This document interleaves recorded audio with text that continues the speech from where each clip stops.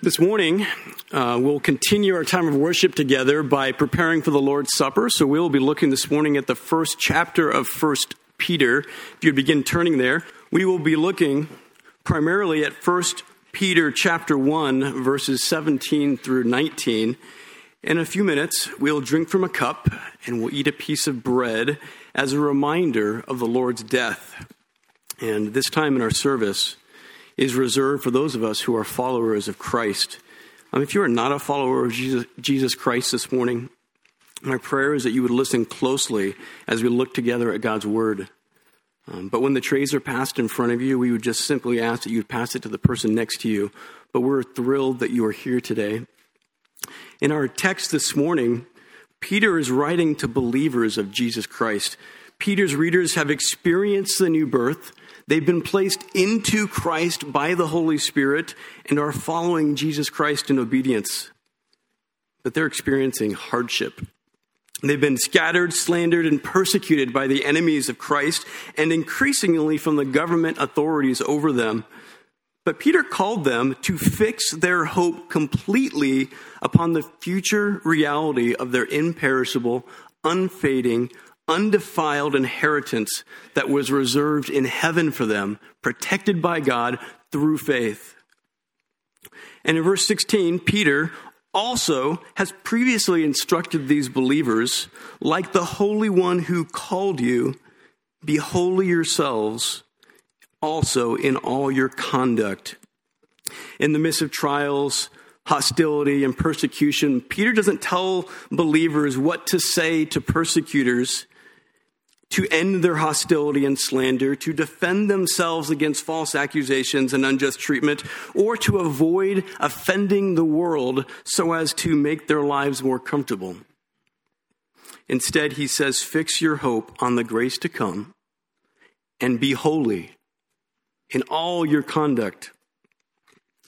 In our text in verses 17 through 19, the Lord, through Peter, further describes the type of conduct that can and must, in a believer, strengthen and motivate holiness in the midst of trials.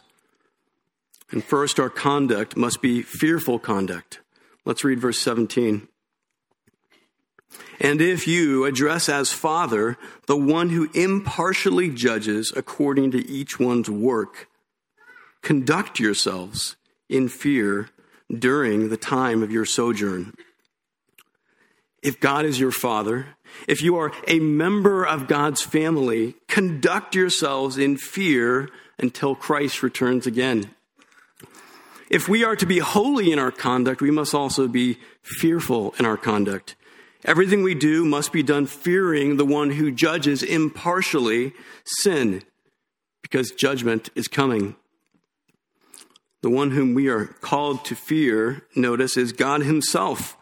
And this fear includes a sober recognition of the consequences of sin, which will one day receive perfect justice from a perfect judge. For the one outside of Christ, this fear should bring a terrifying dread of the coming judgment. But fear and unshakable hope are not in opposition here.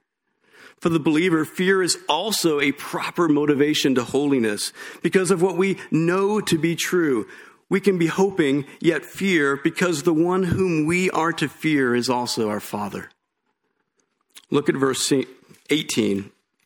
Peter says, conduct yourselves in fear, knowing that you were not redeemed with corruptible things, like silver or gold, from your futile conduct inherited from your forefathers, but with precious blood of a lamb, unblemished and spotless, the blood of Christ. A believer, properly fearing God, is one who conducts themselves in light of both the certainty and the weighty cost of their redemption.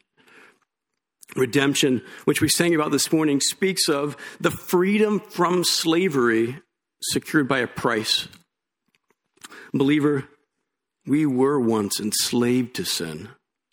Our conduct was unholy, empty, futile, and evil, and justly deserved to be judged.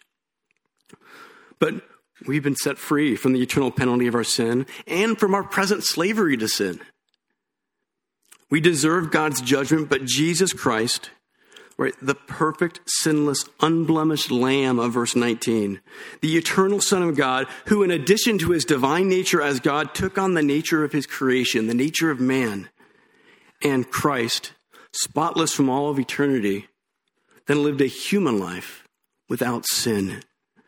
And because he had no sin of his own, he deserved no judgment from his Father, was able to take our own sin upon himself, and he died for us on the cross as that sacrificial lamb to redeem us, to purchase us, to free us from that slavery to sin. And he brought us into his family. He took the punishment we deserved and lavished his grace upon us, which we did not.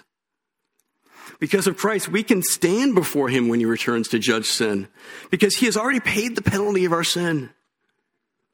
When our conduct is laid bare before God, it will not be for punishment, but it will be for the rewarding of the conduct that he has worked in us as his children. Believers, confess any sin that you're holding on to this morning.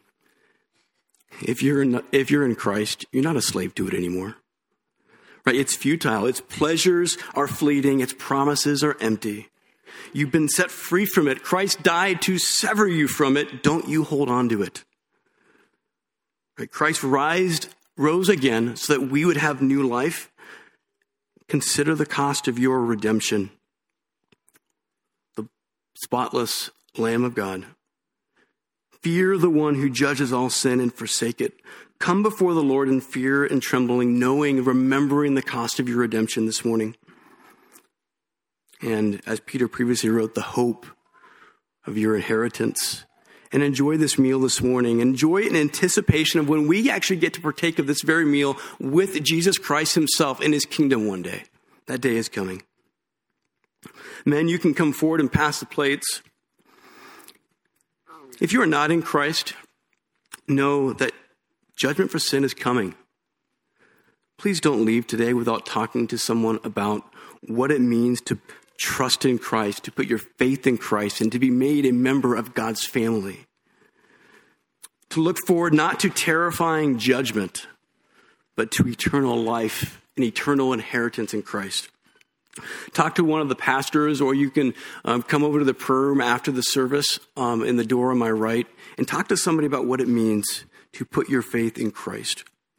Believers, when you are ready, remember and savor the sweet grace of the Lord Jesus Christ in sobriety, in fear, in gratitude, and unshakable hope. And take the elements on your own.